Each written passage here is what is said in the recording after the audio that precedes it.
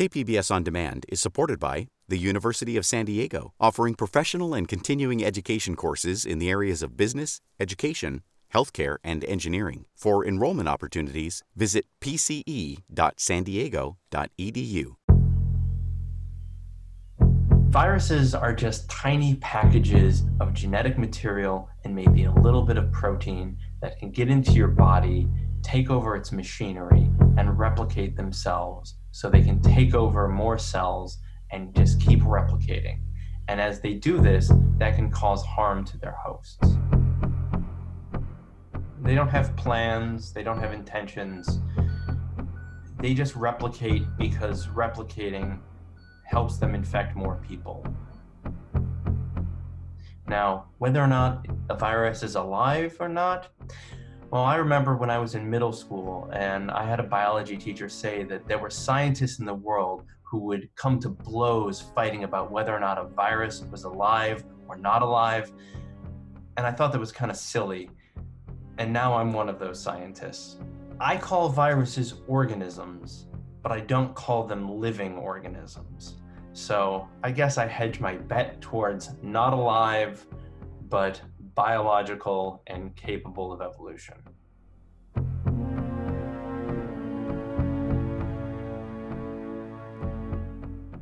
Okay, that description makes me think of John Carpenter's The Thing. So a virus, like The Thing, isn't something that you can reason with. It's just looking for a host. It's a parasite that needs a living host, but unlike other parasites that have the ability to grow and live on their own, a virus can only survive by getting into a host cell. That's horror.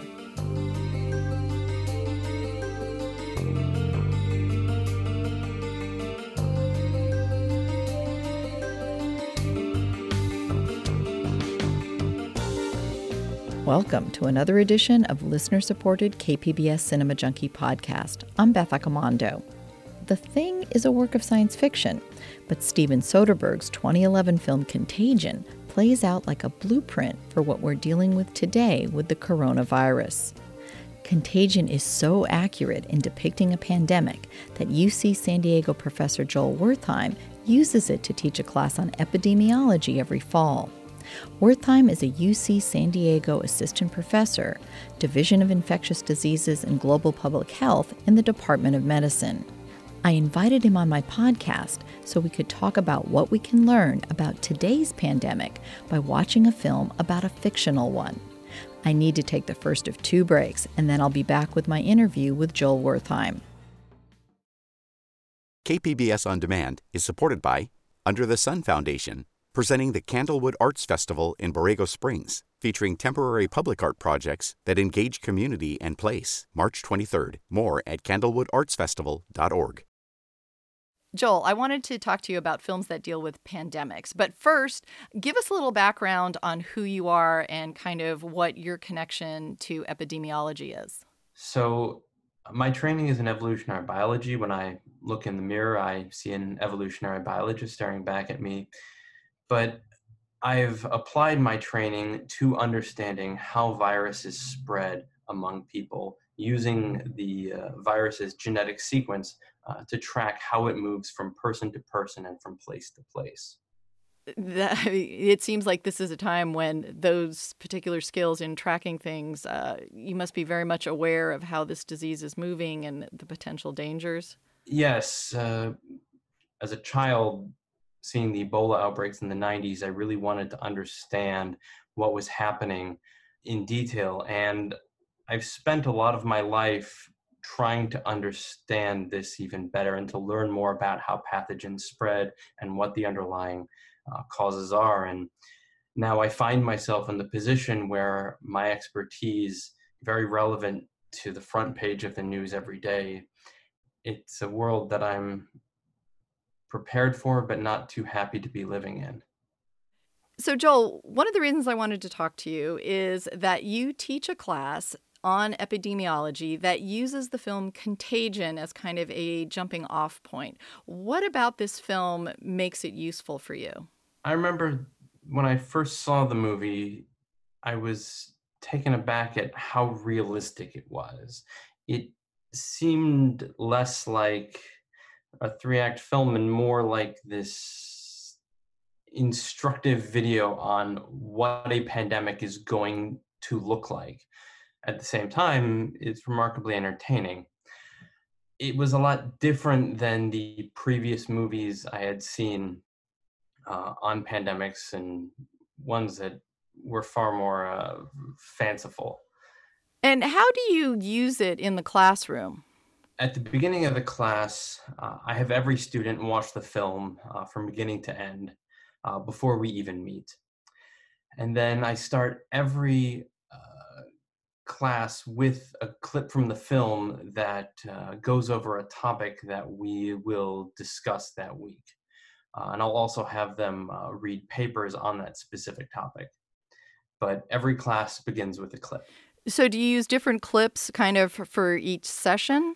Yes. So usually we'll start, if we need to explain contact tracing among people who've been infected. There's an excellent scene where Kate Winslet's character interviews a patient and asks them about their contacts and the contacts of his wife. And that's a very realistic approach. Did she mention seeing anyone who was sick? Anyone on a plane? No. She went through customs in Chicago at 11:15 a.m. and then took a flight to Minneapolis at 6 p.m.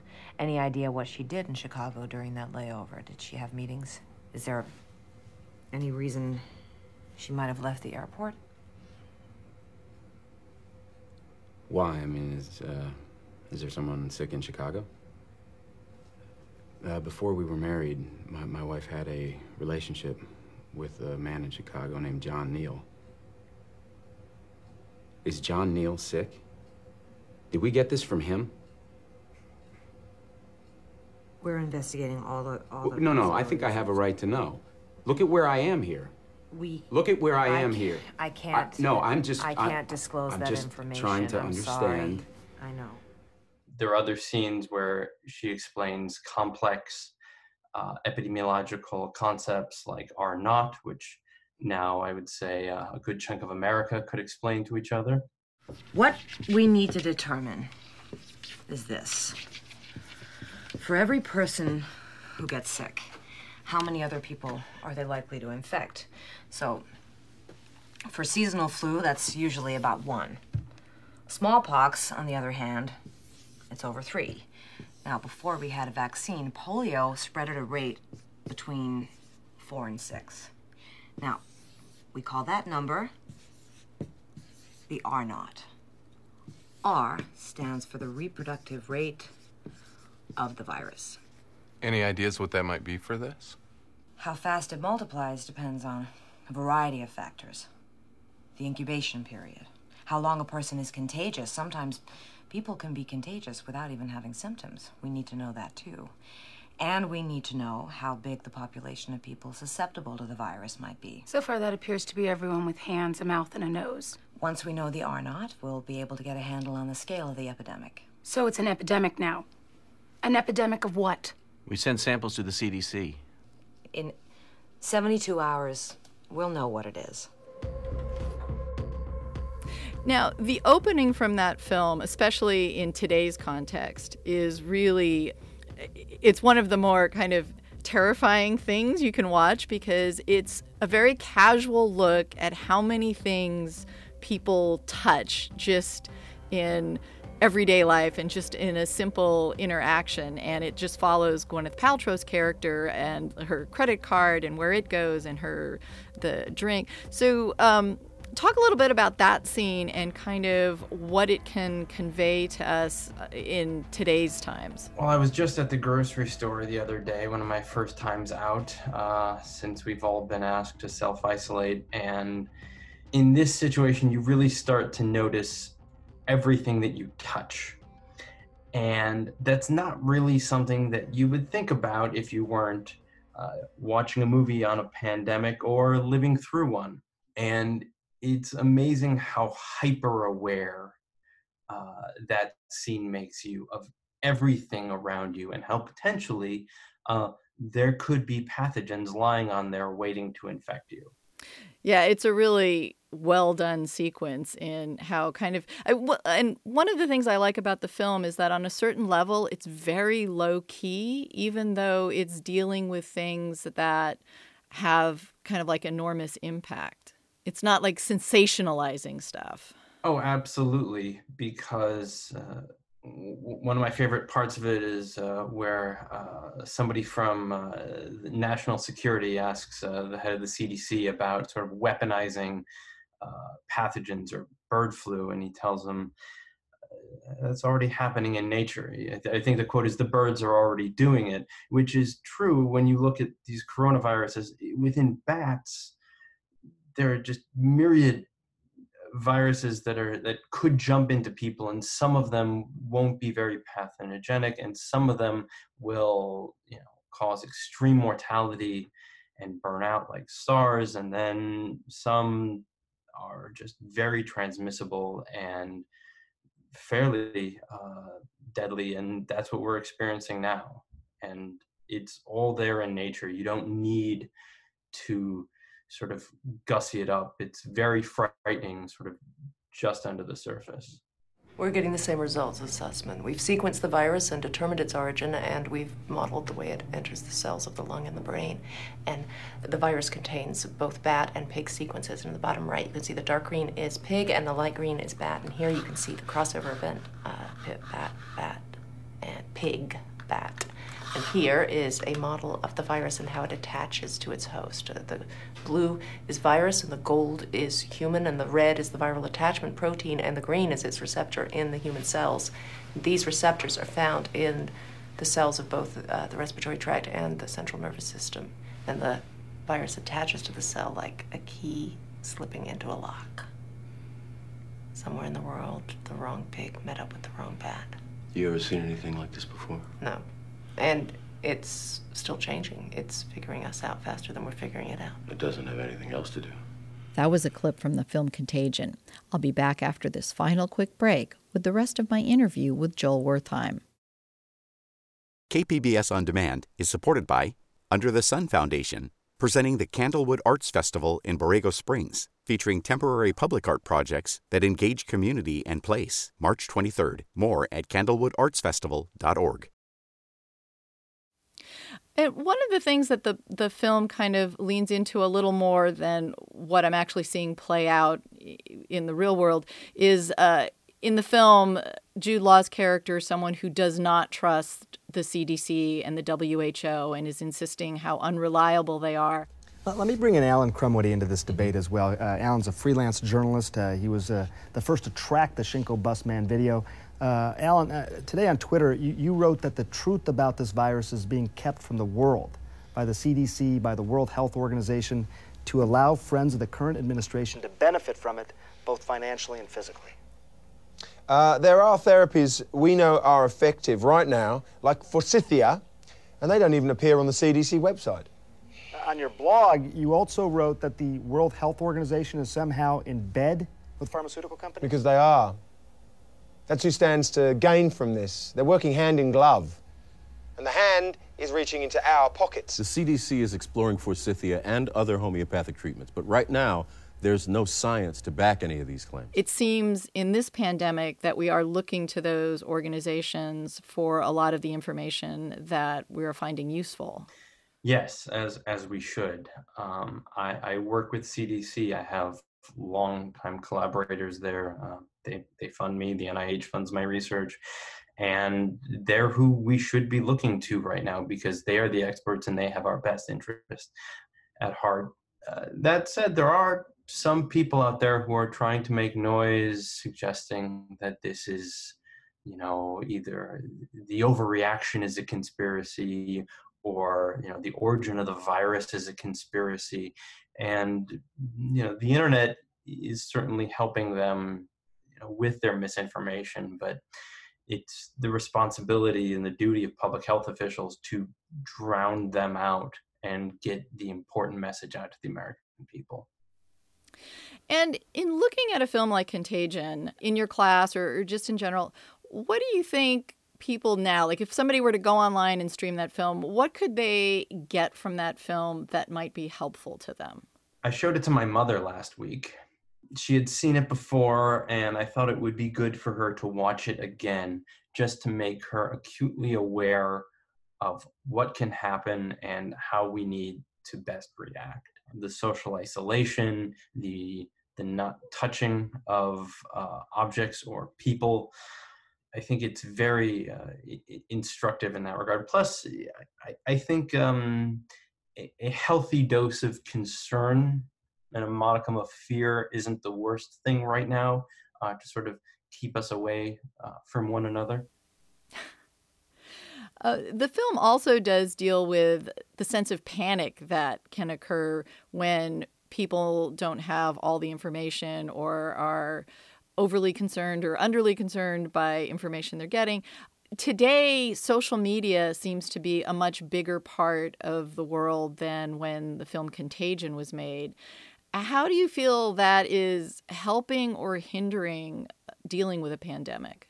Well, I can only speak to sort of my social media, and my Facebook feed is filled with epidemiologists and scientists and doctors, and they are just posting some really great information all the time. Now, it's true that even sort of well-intentioned people get things wrong, but they seem to be working really hard to correct when that happens and to put, the best information out. And of course, things change very quickly. What everyone thought was a good idea 4 days ago, well, we've moved past that. That said, in the darker parts of, the internet, I'm sure that sort of less helpful information is being spread. I'm just not friends with them on Facebook. Now, as somebody who's an epidemiologist, it seems like on a daily basis, you're dealing with information that is what horror films are made of. I mean, the sense of, like, these are tiny little microbes, so small we can't see them. And, some people don't even consider them living organisms, so they're not even something that you could think about reasoning with. And yet these are the things that can completely devastate humanity in different ways. Yeah. So first, let me say that I wish that my expertise was not relevant to the state of the world right now. It's not a good day when friends and family friends are calling me up asking for my opinion on rapid spread of viruses around the world and how to react. But at the same time, for those of us who study this, that is the world that we understand. Infectious disease has shaped human history since the beginning. And the way we order our societies and the way that a lot of our culture is built has its history in the way we respond to infectious disease. With a film like Contagion, also Max Brooks's World War Z book, both of these seem very kind of prescient in terms of some of the specifics of their fictitious stories. Both have the virus starting in China, both have the sense of information being repressed at the initial point, possibly making it worse. So it seems like with fictitious stories kind of laying this groundwork, it doesn't seem like that helped us in any way to be more prepared.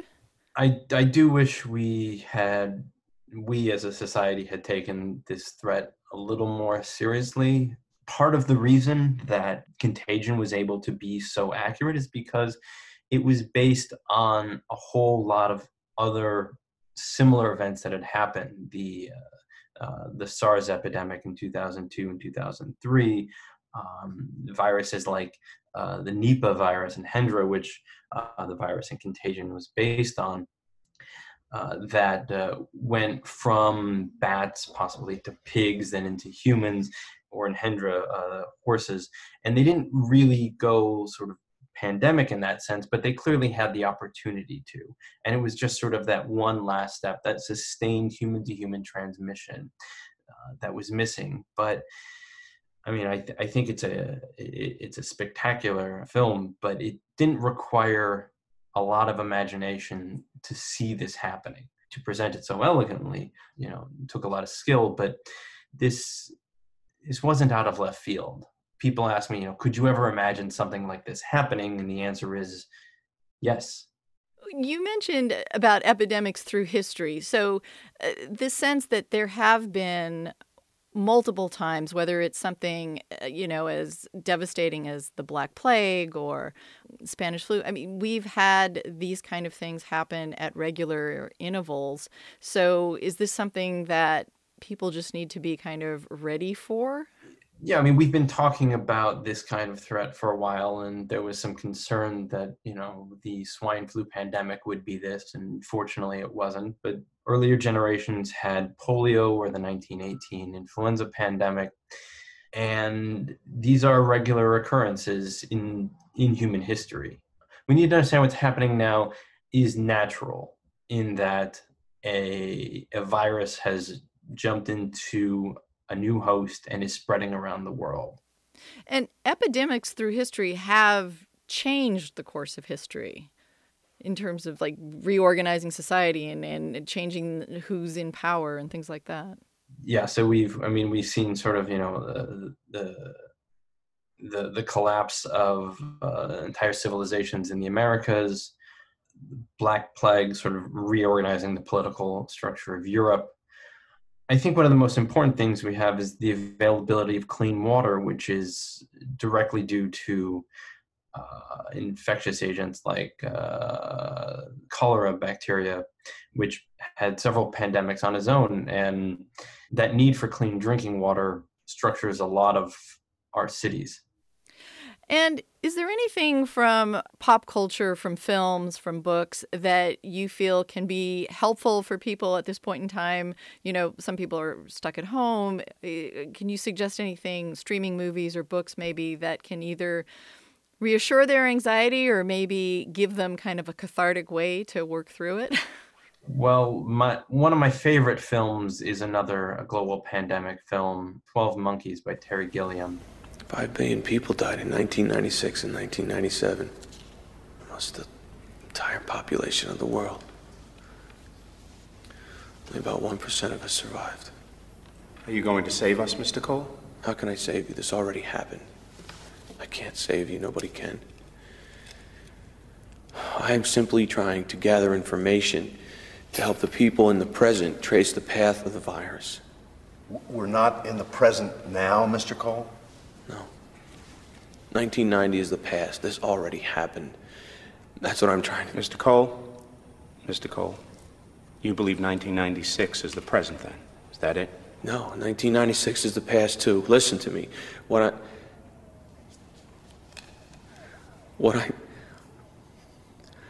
I need to do is make a telephone call. I can straighten this all out if I make a telephone call. Who would you call? Who would straighten everything out? The scientists. They'll want to know that they sent me to the wrong time. I can leave a voicemail message that they monitor from the present. Can I just make one telephone call, please? Please. It is as unrealistic as Contagion is realistic. It involves time travel and the like, but it's a beautiful film, and it lets you know where we're not going, because we're not heading towards the collapse of civilization here. In most of the rest of the world, the power is still on and the water is still flowing, so we're just in this for the long haul. We need to hunker down, but this isn't the apocalypse.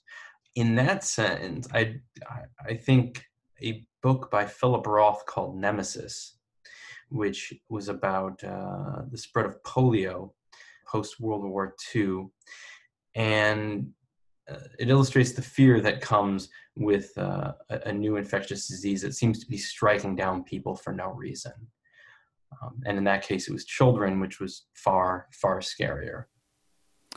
Is there anything else that you want to add, either about how the film Contagion kind of comments on our current situation, or anything about this current pandemic? Oh, there are, I guess, two, if just the opportunity to comment.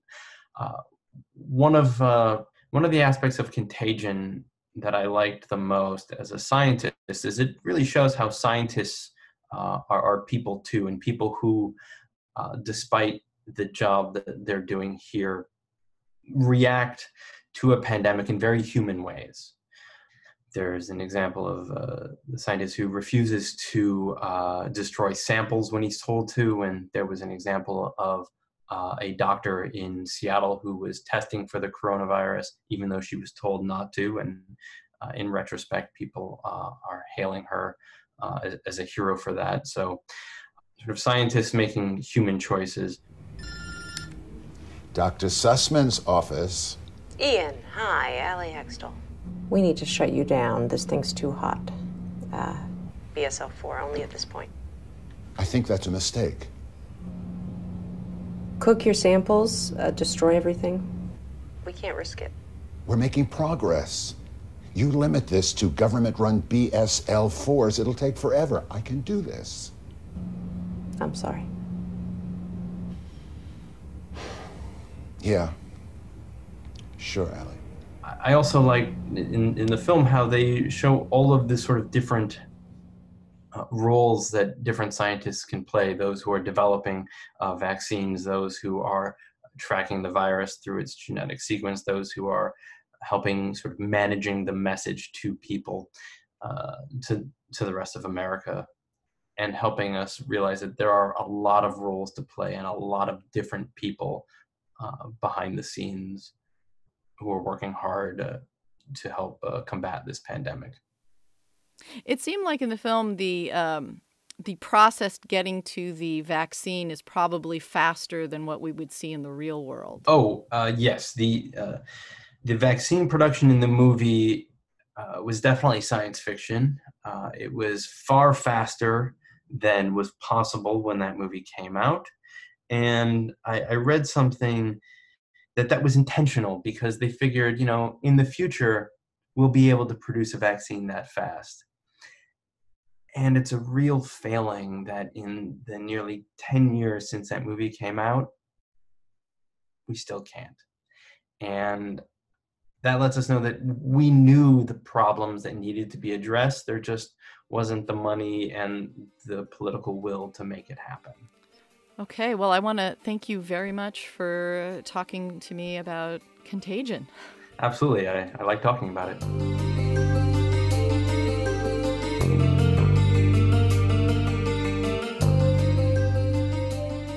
That was UC Professor Joel Wertheim talking about the film Contagion.